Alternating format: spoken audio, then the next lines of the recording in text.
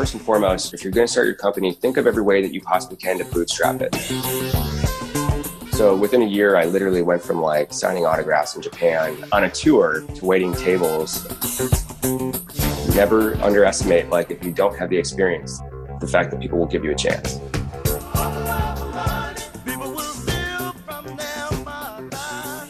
Thanks for having me on the podcast. My name is Josh Sherman. I work for ADP. It's a Fortune 500 company that probably most people are familiar with as a payroll organization. I work in sales and primarily selling their human capital management software. I'm also, previously to this, was an entrepreneur, and I'm based out of Orange County, California. Been here since about 2012. I thought it'd be cool to have you on so we get that perspective of someone who did have a startup and now they're in more of that corporate job. We're just talking about that you're kind of doing things backwards. Could you tell us about that? Yeah, I think that my approach from a career perspective has been quite a bit backwards. So basically, I moved at 17. I had finished high school early, moved out to Breckenridge, Colorado. And the reason I moved out to Breckenridge is there was every single last pro snowboarder that I really looked up to was out there. My thought process was, if I can get out there and be next to those guys, I can upskill myself and see if I can really kind of cut it and make it. I spent a couple of years out there, and after doing that, I ended up, and I had some previous sponsorships, but wasn't able to do it full time. So after a couple of years, I started to get a salary and a travel budget and incentives, and got picked up by Salomon and Bonfire and Smith and Drop Elm and Breckenridge. And I was able to do it full time. That lasted about 7 years. It was a phenomenal experience. I traveled the world. I would go to Europe, Japan, and Australia and New Zealand. And we were competing in the, what's now, I guess, the Olympic qualifiers. Really, a lot of my career was dedicated towards getting into the magazines and getting into video parts. Then it all pretty much abruptly ended. When it abruptly ended, what did you do? And was there a particular reason why it abruptly ended? Yeah, my contract was coming up. I was in a 2-year contract. I actually felt like I had just had one of the best seasons of my career. I had just gotten on the cover of Transworld magazine, put out probably my best video part to date. My team manager, the guys that control the contracts, ended up calling me, and I'd known him for a long time. And he probably had about a 2-minute conversation with me, really no preparation, and just told me that they weren't going to be renewing my contract the following month, that basically my entire, about 90% of my salary was going to be cut. That was really it. Didn't give me a lot of reasons. Just told me that they were going in a different direction, that the marketing was going to be different, and I didn't really fit into that vision. So I just got let go. Was that crushing to you? Yeah, no, it was devastating. I had envisioned that I was going to be a professional snowboarder for the next 5 years, that I was going to be able to, this was in November. So December obviously was right around the corner to start the season. And I already had a grand vision for that year and the following year. And so no, I was devastated. My whole identity, my friends, my network, my life, everything was built around being a professional snowboarder. And everything that I had done led up to that. It was devastating. And I just dedicated really my last 7 years. So no, I didn't know really what to do next. That was one of those few moments in your life kind of watched or feel like you're watching, everything crumble. And it's got to hurt because, like, at least being an entrepreneur, it seems like sometimes you're in control, right? A lot more control. Yeah, you're not in control even though you spent the last 7 years, right, snowboarding and coming to that money. And then they don't really give you too much of an explanation because you don't have the power and they do. Yeah, 100%. About 6 months prior, to getting let go, I had thought about starting a company. It was kind of a simple thought process. It was, hey, there's beanies in the marketplace. I don't think that they're that good. And I wanted to start my own company. So prior to getting cut, I was in New Zealand and I'd spent some time with a friend of mine, JJ Thomas. A lot of people know JJ as the bronze medal Olympian, 2000 Olympics, excellent medalist. And I had asked him if he would be interested in starting a business with me. I didn't know what it would be. I thought it would be beanies, but I wasn't sure. And initially he had told me no. He said that he wasn't interested. When I got cut, I think that the very next day I came up with this name, Yeah Nice. I put a kind of like a cool font on it, and then put below it, it's a brand. And I emailed JJ and I said, how about now? And he responded back to me and said, I actually like that name, but what are you going to do? That was really the start of launching my business.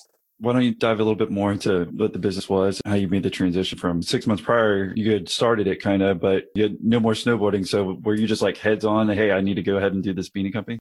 It was one of those decisions in your life, like, okay, do I decide to go after new sponsorship, try to get more contracts? Do I complete this year out if I don't get contracts? And then how long would I stay in this? And I made the decision that I was healthy. I had just had my best season. Perhaps I could get other sponsorships. I decided that was it for me and that I was going to move 100% of my life to starting this business. So I actually moved from Breckenridge to Boulder that year. By the way, I all the years that I was making money at snowboarding, I was terrible with my money. So that was a huge learning lesson, was basically coming out of that. I really didn't have much. I had about a couple $1,000s. And what I did is I thought of the name, Yeah Nice. And then I really looked at the marketplace and started to see that beanies was, I thought, a huge hole and something that we could just create a better beanie. So I moved to Boulder and I started to find places. By the way, I had no experience in business. I had never started a business before. I had really no business mentors. I didn't go to school for it. And, I really didn't know what I was doing. I took my last few $1,000s, literally put it into inventory for half beanies. I had a buddy named Ryan, and him and I sat down and built a website. Within about, I'd say, 3 months of moving to Boulder, we ended up doing a launch party. Tell us about that. You said you only had a few $1,000s. How did you find the people to make the beanies? How was your beanie company different than the others? Yeah, in the beginning, the real separation was that one is, I think that, we had professional snowboarders that had launched the business, right? So it was this like rider-owned business that I think really resonated with a lot of the community. And then I think at the same time, that for the people that cared about snowboarding, instead of it being a company, it was a lot more of like I would call it a movement by a couple of professional snowboarders or rider-owned that could tell that story of why this beanie, could last in the conditions, why this beanie is better than others. Finding vendors in the beginning was really, really challenging. I actually would go online and try to find somebody that was making hats and beanies, and ended up finding a vendor. And I'm pretty sure that vendor would outsource it to another vendor. So in the very beginning, finding the product was probably a pretty messy part to figure out. We had a local company that basically built the product for us. And I think they went through a couple of other vendors. And to be honest with you, the product came out just so. It was just okay. And what I would do is, by the way, when I transitioned from snowboarding, I didn't go full time for the business. I actually started to support the business. And I felt that I needed a job where I could be flexible. I ended up waiting tables in Boulder, Colorado. So within a year, I literally went from like signing autographs and on a tour to waiting tables in Boulder, Colorado at this place called the Mountain Sun. And then I would spend all my free time, morning, nights, weekends, trying to figure out how to do accounting, how to do sales. I would get in my car and I would drive around the local area and I would go to retail stores. I would ask for the owner and say, hey, I'm Josh. I have a beanie company. Would you be interested in putting a store? I'd say I got turned down just about by everybody in the first 6 months. It's really insightful. So as soon as you said you were setting up the Patreon, it was just like, yeah, I'll help this guy. I take a lot of value from it. It's as simple as that. Yeah, I really appreciate that, man. Well, I was going to say, have you checked out our newest Patreon episode? Yeah, I was just like, oh, well, I'm in the car. I'll just listen to it, whatever. But I'm not getting anything out of this. And then you're like, wow, I'm not that naive or anything, but it really did open your eyes. How did you handle that as well? And what would you do to start getting those beanies actually in the stores?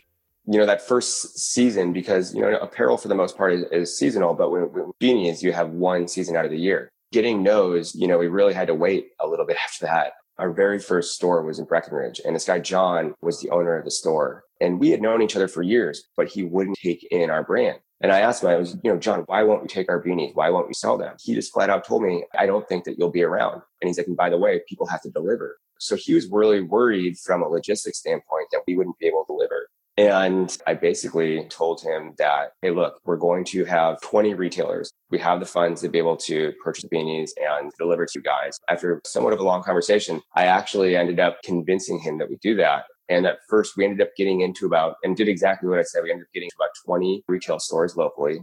And each of them had one or two locations. And we did roughly, I'd say $30,000.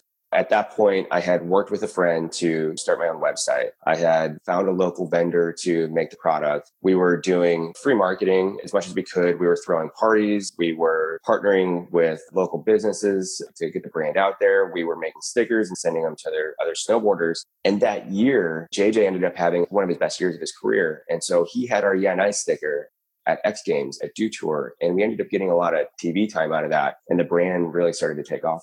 So do you think the main thing that just having the sticker on there? I think that it all helped. But when you're doing $30,000 in sales, I don't know if anything is really that great anyways. Right.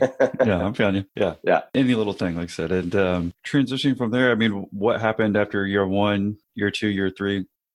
Yeah, that first year, I ended up my now wife while I was in my first year. So I was waiting tables and I ended up, she actually came in and table 12 and I ended up being her server. We started dating and she said to me, Josh, why don't you get a job in sales? You'd be great at it. And so at the time, I started looking online and I ended up, there was a job that had a 4-year degree requirement, 3 years of professional sales and trade shows. And I ended up not having any of that, but I ended up getting a job. So what happened and that was really my first experience in the corporate world and really having a sales job in my entire life. And I loved it. And I also excelled at it and basically became our number one rep in our division. And still at the same time, now in year 2, had Yeah Nice. That second year, we kept sales pretty similar. We hovered around that $30,000 mark, retailers, but I really started to understand the logistics of it. And at that point in time, I started to have the accounting, I had the ships. Our biggest problem was really accounts receivable and being able to collect the money in small mom and pop shops. I would be calling people on the weekend saying, hey, dude, you owe me,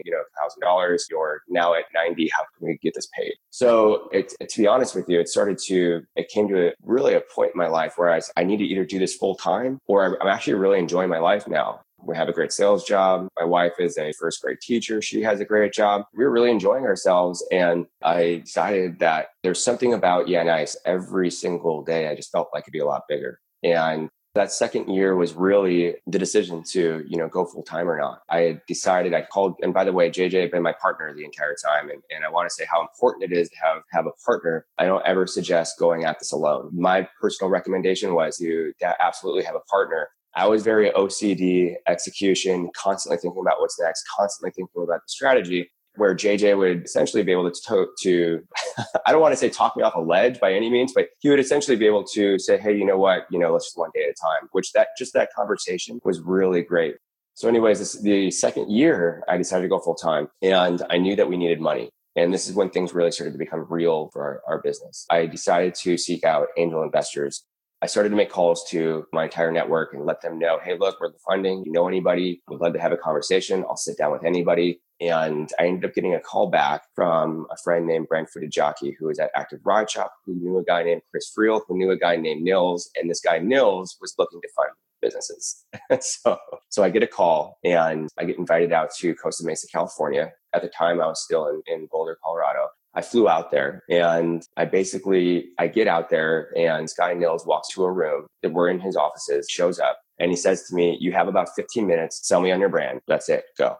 I talked for the next 15 minutes. I told him our plan. I had created an entire presentation for him. Probably lasted 10 minutes. He told me after about 10 minutes, he told me to leave the room. He asked me and my partner to leave and they're going to talk and make a decision and he'll give me a call. And what he means give me a call, he literally just, was going and wait out in our parking lot and I'll call you. You just go out to their parking lot and wait a few minutes and then he'll tell you? Yeah. Basically, I was all kind of thrown off by this. It was really odd. And he kind of just took control of the situation of this is how I'm going. This is my process. So anyways, they bring us back in and he tells us that he's willing to give us a $150,000 line of credit that we would essentially need to move to near Costa Mesa, California, and the offices would be inside his warehouse. So the way his business worked is that he had his own line of outerwear and he had his own 3PL. So they were charging other organizations to do the pick, pack, and ship. And he basically offered me a spot in his warehouse. By the way, wasn't able to raise money by anybody else. This was really my only opportunity. And so I flew back, I went back to my job and I had a lot of thinking to do. I didn't give him an answer on the spot. I talked to my wife and, she said, you need to go for this. At the time, she was my girlfriend. I made the decision, okay, I'm going to take the $150,000 line of credit. That's what I'm going to pay my salary off of. My wife beat me to it.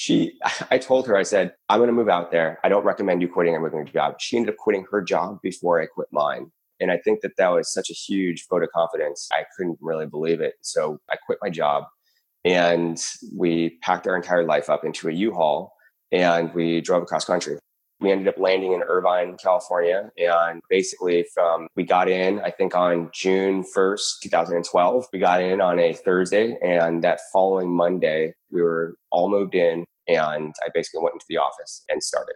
And when you all moved in, was rent way higher as far as living costs and everything for California to Colorado? Yeah, it was a 36% increase in cost of living from Colorado to California. I went from making about $60,000 a year personal salary to $32,000 a year, what I was going to be able to pay myself. I took a huge pay cut just in salary at the time. And then my cost of living went way up. And also my wife didn't have a job at all. Sounds like fun. I had no idea how hard it was going to be. I guess being naive to all of it was probably really great. Now I have a lot more responsibility. I have a house. I have a great lifestyle now.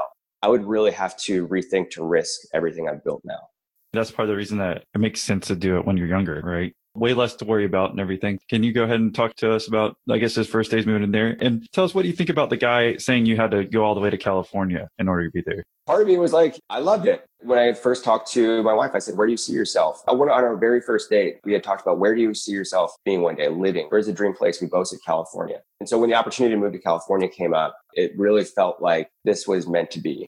We both wanted to be in California one day. We had no idea how we were going to get there. To have the opportunity to be out there, this was definitely, it felt right.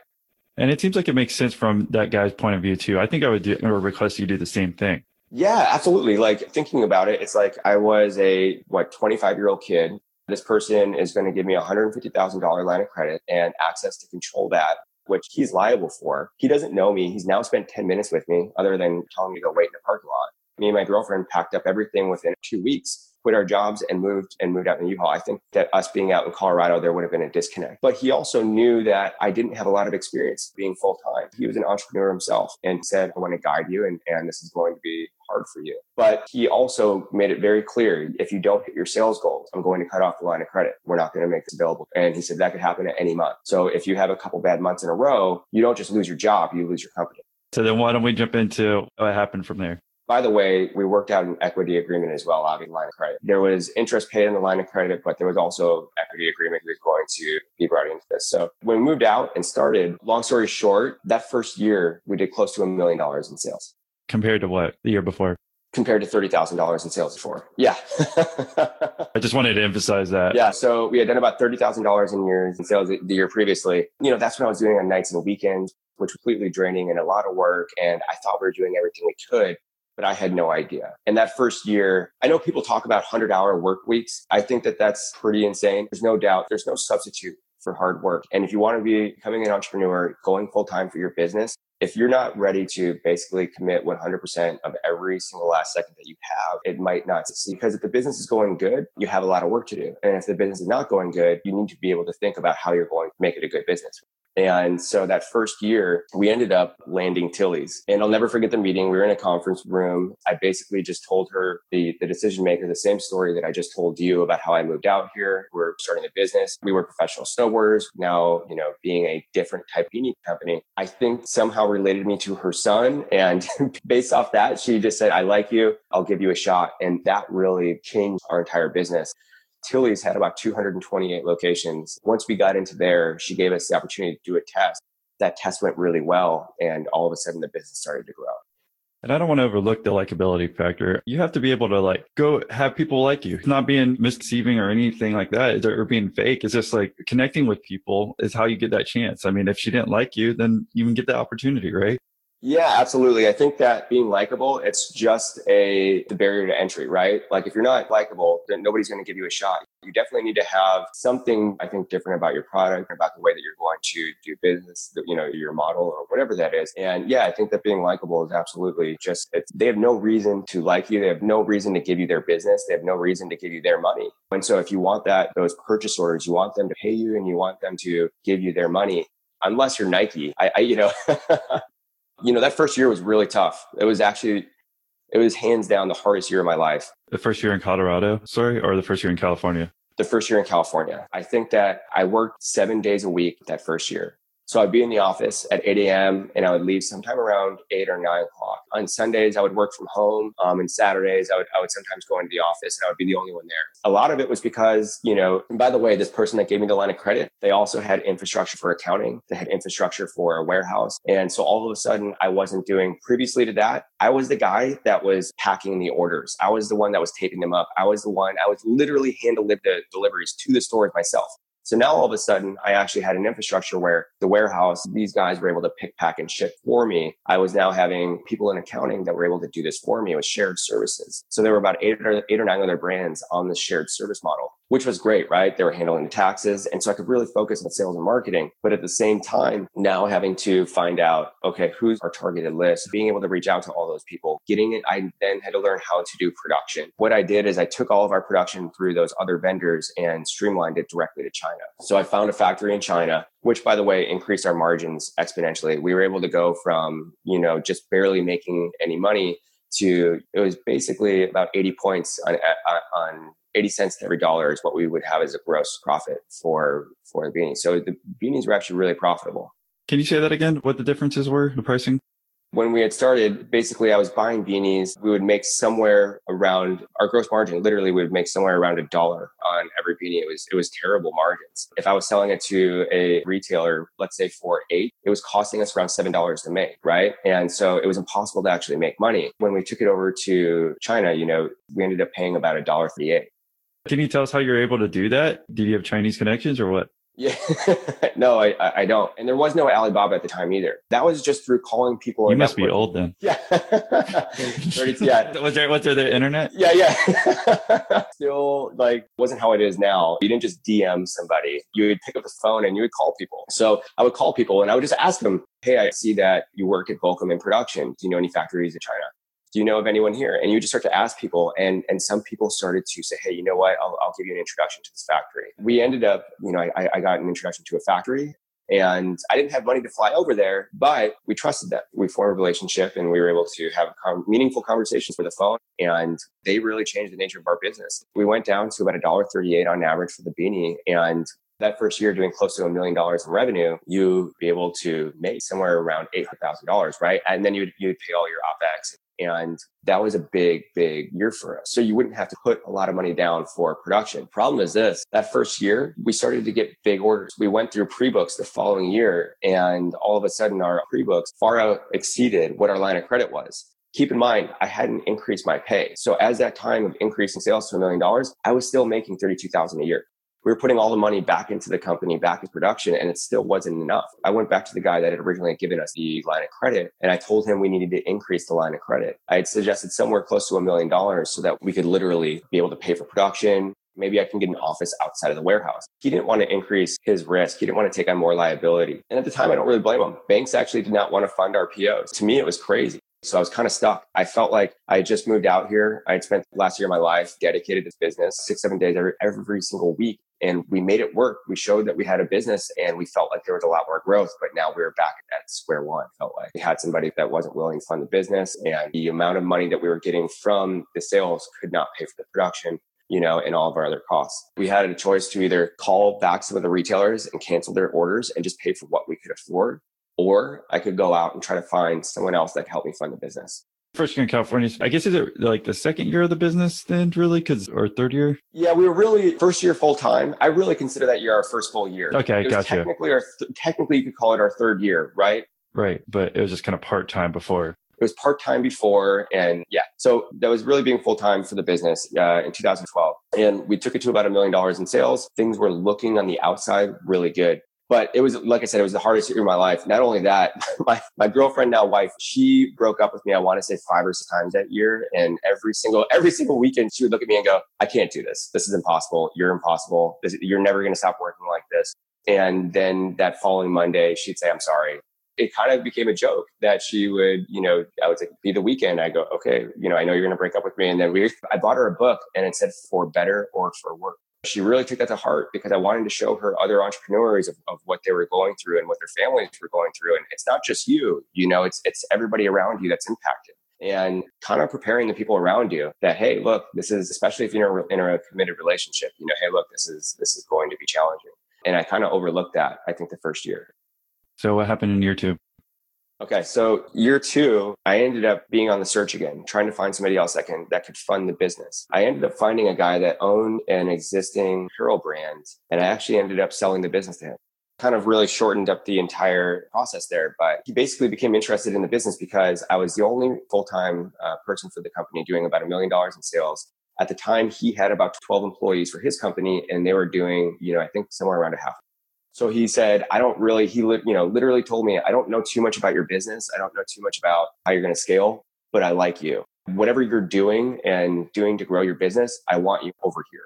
And we ended up working on a deal and we ended up selling the business to this guy, which ended up being a really great deal for us. After that first year, going into the second year, we sold the business to this, I guess you call him an angel investor, but also serial entrepreneur himself. He was going to be able to fund the business. And that was really the turning point for our business as well. So in essence, I became an employee for the company our second year.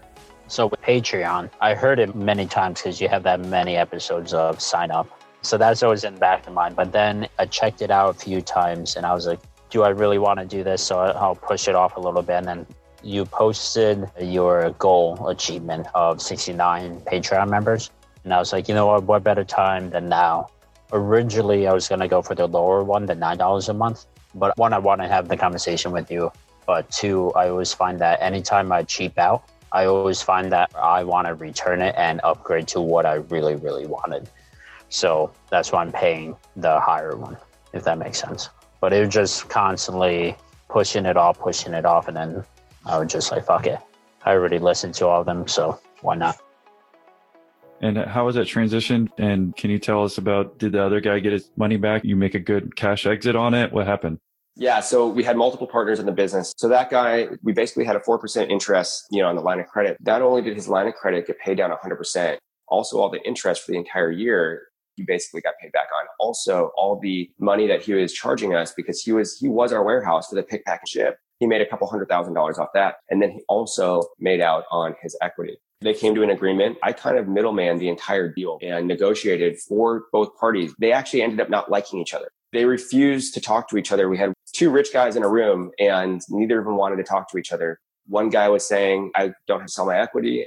The other guy was saying, hey, Josh, if this guy doesn't want to sell his equity, I'm not going to. And you guys don't want to sell your equity. I'm not interested in this business. And for me, this was going to be a kind of a life-changing moment for ourselves. And really, I think that the money from that was something that we were all pretty interested in. To push the deal through, I ended up going back to the guy that given us a line of credit. And I just told him, I said, hey, look, you have this outstanding line of credit. You have all this, you're not willing to help fund the business. You're really not providing any value. And to be honest with you, we don't really need you moving forward. So if you're not willing to comply, I'm still at this, this lower salary. We've proven this business model. If you're not willing to basically move forward, I don't know where you want to take this business because, I had to have a really challenging conversation with him that I no longer wanted to be in business with him. So I don't know where you want to take this business anymore. Those were really hard and challenging conversations. And it was really tough to run the business at the same time. It was basically full time to negotiate the sale of the business while at the same time. And very early on. And by the way, all the stuff that I have done so far, I would make recommendations that potentially would be different from what I did and a lot of my learning lessons that came out of this. So what would you have done versus what you did? Well, I think that I probably wouldn't have sold the business, to be honest with you. First and foremost, when you're starting out, I would not lose 51% of your business. The reason for that is that, and you can see it even with Snapchat today and people that are going public, they want to have the voting power. There's two things. When you're going to have a business, having the power to make a decision is probably the most important thing that you'll never know. Because you want to, in the beginning, you want to fund your business. You want to see your dream come true, right? The most important thing to you is that you're sitting behind your desk or wherever it is, being full-time for your business, being able to dedicate 100% of your time to sales and marketing, growth. A lot of that will come at a cost. So if you can bootstrap your organization and take on the risk yourself from a financial perspective, whether that means slower growth or not, I wouldn't recommend losing 51%. Can you fast forward to the end of the company and then why you're at ADP today? Yeah. By the way, when we sold the business, for the next few years, we grew the business tremendously. The guy that I ended up partnering with was really bright and very intelligent, and he really changed the nature of the business as well. We ended up merging our company with his company, and I ended up taking on the position of the VP of sales. We grew the Beanie Company to about $3 million in sales. We made Inc. 5000, top 1,000 fastest private growing companies in America in 2016. I think we were number 798. We had a lot of growth. And so we had a lot of really great years. Essentially, I also took over as VP of sales for his small underwear business, and we grew that to about 75 employees. So now we had what was a business by myself doing $1 million in revenue, and between the business that I had founded now doing about $3 million, and then the other business somewhere built that to about $14 million in business. We had built a really nice in the two, and now we're up to about 75 employees. I had a really high salary. I had a lot of autonomy in my position. I had a sales team and I was also doing the sales myself. I was working with accounts like Zumiez, Tilly's, Foot Locker, Nordstrom's, and I had actually gone out, closed all of that business for both of our companies. Those years were really, really phenomenal. But to be honest with you, a few things happened. One is I started to get extremely bored in my position. I didn't feel like I was being upskilled per se. To be honest with you, I wanted to learn a lot more. And that wasn't happening in my position anymore. And being an employee of the business, I really didn't have a lot of the say as the director, right? And did you have any equity left at all? Yeah, I did. I had a little bit of equity left at the time, but it wasn't enough to really make any decision. You didn't have control again, right? So that's the main thing, going back to control. Yeah, you didn't have control, right? And it's just huge learning lesson. And so one is that I didn't really like, the direction of where everything was going from just my own personal career, right? I didn't really see myself as a VP in the apparel sales industry really going forward. And all of a sudden started to become very bored. At the same time, I wanted to get into the technology industry. That bug started to get into my ear. Back in 2016, I don't know if you follow apparel, but in this year, there's been more store closures in apparel than the recession, in 2008. It's basically the apparel industry has been imploding because it's also at the same time, it's changing right now. And it's also a lot of opportunity in the apparel industry right now as well. If you're out there and you're listening to this and you're in apparel and you're wondering what's next, I think that when you see industries change like this, there's also huge opportunity for new entrepreneurs. And you're seeing direct to consumer being huge. You're seeing when the value is added off to the consumer and being consumer centric, there's a lot of opportunity to grow your business. And I think that those opportunities in apparel are still there. The way that I had proposed to essentially change our entire business model, and that CEO and the person who had purchased the company, I turned that down. I really started to disconnect myself from business. I'd show up to work every day. And it was one of those things that when you wake up at 9:00 and you get into the office at 10, you're not that excited. I didn't want to be like that anymore. I liked waking up at 5 a.m, wondering how we were going to break down walls, build a business, and do everything we possibly could to grow it. And that passion was really gone. I knew when I woke up and felt that it was time for me to move on. And how long were you stuck in that rut before you made that realization? Probably somewhere around 6 months. It was, and through that time frame, I had purchased a house in California. And if you come out to California, the houses here aren't cheap. So, that's what I hear. Yeah. So, $1 million doesn't get you a lot, right? It gets you something, but it's not, it could be the same thing out in Jacksonville, maybe. So so you could buy 4 houses, probably compared to what you got. Yeah, right. So we had just built a beautiful house, and me and my wife were trying to, have a kid. She's actually now pregnant, and so there's all these things going on. Thanks, yeah. And so there's all things going on, but so it's really a tough decision.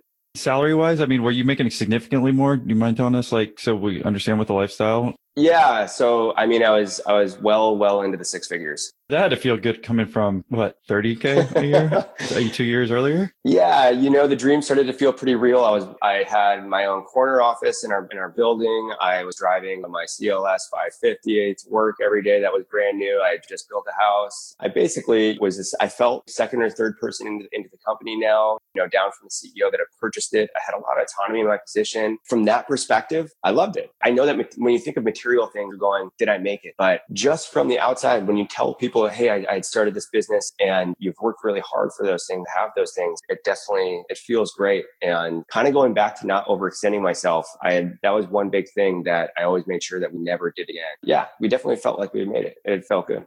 From that perspective again, though, maybe someone from the outside is like, oh, okay, after how much time did it take to settle? And you said about 6 months, you realized that you weren't growing anymore. You're just getting tired of it. I don't think a lot of entrepreneurs think about that, because even at the time, you think, okay, I've grown this, I'm going to keep being happy. But I know personally, similar things happen to me, where you just eventually over time, when you're not growing anymore, I used to wake up early as shit without an alarm, 4:30 a.m. because I like growing my business so much, just without an alarm, because I was so excited. And then over time, you're just like, when I was in the sales role, I'm like, I'm not really growing. What's the point? What am I doing? Yeah, I couldn't agree with you more. And when you're an entrepreneur, making sure that your people are constantly growing and being upskilled and pushing them. And that was one of those things where the guy he did not want to grow the beanie business anymore. Right. And then at the same time, I felt like going from selling to retailers was still important, but we needed to create I had proposed a direct to consumer business that was subscription based and that we I think evolve and be a little bit ahead of the curve. He didn't want to do that. And I felt really stuck, not able to make any decisions to change the business, not being upskilled, not being excited to go to work anymore. And I had to feel that. And by the way, I was capped on salary. So being in a sales role now as VP of sales, I was capped. That was probably the last point where you're like, okay, I've had enough. Yeah. So I looked at that and thought, where do I want to be in 5 or 10 years? And I thought to myself, do I want to do this all over again? Do I want to start another business? Every Sunday I would sit down and think of new business ideas. And I definitely had a few, but I made the decision that that's not where I wanted to go. What's your vision then for the next 5 years, 10 years for you? And I appreciate you sharing your story. I think it's fantastic. There's a lot of things that we can pull from it, but what's the most important thing that you want to leave entrepreneurs with as well? The biggest thing that I guess I can leave the other entrepreneurs is that first and foremost, you're going to start your company. Think of every way that you possibly can to bootstrap it. Don't think of outside funding. You don't necessarily need their money. More money might not necessarily lead to more sales. A lot of what you guys are already doing that's your success is you. And if you can keep 51% of the business as you are raising money, you are bringing partners in. When your business starts to become successful and you guys are bringing in millions of revenue, as we were, you want to be able to make those decisions, right? Not just how much money you'd like to take back for yourself, but just from a directional standpoint. So not giving up 51% and not giving up that control is really critical. The second is really be careful who you partner with, because if you don't partner with the right person, it's a marriage, like, dude, it's a marriage, and some marriages work and some marriages don't. And so before you jump in bed together, really vet the other person out and see if they have STD to make sure. See, 100%, dude. And because the last thing you want to do is have to get a penicillin shot afterwards. And in business, by the way, it's a lot worse. Make sure that you really vet the other person out. And you don't need a lot of experience. You don't need to go out and to get your MBA started. If you're lost and you don't know where to go, an MBA is great. Go and get that. And I think that you go and build a phenomenal network, VA or that, but you don't necessarily need that expertise, right? Start your business. Just start today. There's nothing really stopping you. And from just getting out there, take the nights, take the weekend. Don't say you don't have time because you just binge watched an entire Netflix season. I think that's the number one way to become an entrepreneur is stay away from the TV shows because you have that much more free time. The time that people waste watching those shitty shows. Yeah. You can learn or do whatever. Yeah. And invest in yourself. Like continue learning. Like people always say, how did you figure that out? How did you find that out? And went to YouTube. I went to YouTube and I asked someone. It's really simple. I called someone up that I didn't know and I said who I was and I asked them. And you'd be surprised what CEO or what CFO will give you the time of day. Like you'd just be shocked. Like, dude, you probably know that from your business, right? You've called people up and you've asked them, hey, look, can you do this? And they say yes, or they'll say they'll help you out. I mean, let's take this interview, for example. You wouldn't have got on here because we wouldn't have known each other if I didn't reach out, right? That's all you have to do. It's not hard. It's not scary. The worst thing's going to happen. They say no. Okay. Yeah. Ouch. That didn't hurt. I didn't even know you anyway. So yeah, exactly. That's the best part too, is what's the worst? Nothing. You're still you. You still have everything. So, I mean, a lot of the things that I just suggested are common sense. I think that if I were to start a new business now, I definitely would think about a different type of model. I think that when you're thinking of a product, it doesn't have to be groundbreaking, right? But if you can do something that's different, man, it really changes the game. It really changes the nature because you have a better story to tell. And so I think that's obviously really key. But again, going back to all this common sense, stuff. So anyways, yeah, so I took a leap and moved into the corporate world. For you personally, I know we have to wrap up. We're running a little bit over time, but where do you see yourself? Do you see yourself ever getting back in the entrepreneurial game or what's the plan going forward for you? To be honest, I feel like one today. So I'm at ADP now. It's a Fortune 250 company and we sell human capital management. We really help make business better. So I'll get to go out and think about this. I meet now with other CEOs, other CFOs, and I get to talk about what business problem challenges they're facing today and how we can align ourselves to make their business better move forward. It's probably one of the most exciting discussions I get to have every day. So when and by the way, I'm cold calling people. If they're not interested or whatever that is, that there's some opportunity to help. So you're not really too discouraged. It's just a matter of a timing thing. So I'm doing that today and they give you a lot of freedom, right? Like I'll get to work from home. I'll be on my iPad at a Starbucks making calls or doing drops or whatever that is. And you really get to own your time. And so I kind of feel like an entrepreneur today. The only difference is that, I've got a $12 billion organization backing me. And at the same time, I had no previous experience, B2B technology sales. Never underestimate, if you don't have the experience, the fact that people will give you a chance. Appreciate you doing the call here. Yeah. Favorite podcast by far. I love it. Oh, yeah? Why is that? So I graduated 2017 from Michigan. I heard that shout out the other day. That was pretty cool. Basically, 2 months after I graduated, I started listening to the podcast. Loved it. I think there were maybe 30 episodes or something out by that point. And I consider myself to be pretty entrepreneurial. Started a business last year. This helped a ton. And it's hard, I think, to find entrepreneurs. I was just looking for entrepreneurial meetups. And I think, wow, this is more of an awesome opportunity to talk with other entrepreneurs. The value is, it's insane. Like, people make these types of entrepreneurial insight things of thousands of dollars. This is 12 per month, but 12 per month is like nothing. I think it's important too to bring this up. Even though you're working for a big company, this is going to be more of the future where they're going to have more entrepreneurial positions within these bigger companies, because entrepreneurs that have learned or were freelancers before and hiring them in there, it's a business within a business to an extent. That's going to see more of the entrepreneurs who don't necessarily just want to start their own company right off the bat. Yeah. And maybe jump into that way. Yeah. Sales is a great way. So yeah. We appreciate you coming on and sharing your story. And best way for someone to reach out to say thank you for doing the interview. It's the best way. Yeah, they can reach out to josh.sherman@adp.com, and always feel free to ask me any questions or anything like that. I'm more than happy to share some of any type of information to help out. So if it's apparel related, absolutely. All right. Well, thank you for coming on, Josh. Thanks, Austin. Hey there, Millionaire Interviews listener. Even though you're probably alone right now while listening to this podcast, know that at this very second, you're actually listening with thousands of other listeners all around the globe. That's right, the internet can be a crazy place, and we've actually taken off in dozens of countries. So whether you're in the northern, eastern, southern, or western hemisphere, we appreciate you tuning in. And if you'd like to connect with those listeners all around the globe, or maybe you want to ask one of our guests a question about their episode, well then check out our Facebook group. Just search for Millionaire Interviews Podcast. Hasta luego, baby. Wait, hold on. Before you go, I'm sure you know by now we have plenty of Patreon episodes to fill your passion bucket up with more business interviews. So check that out. Just go to millionaire-interviews.com/Patreon.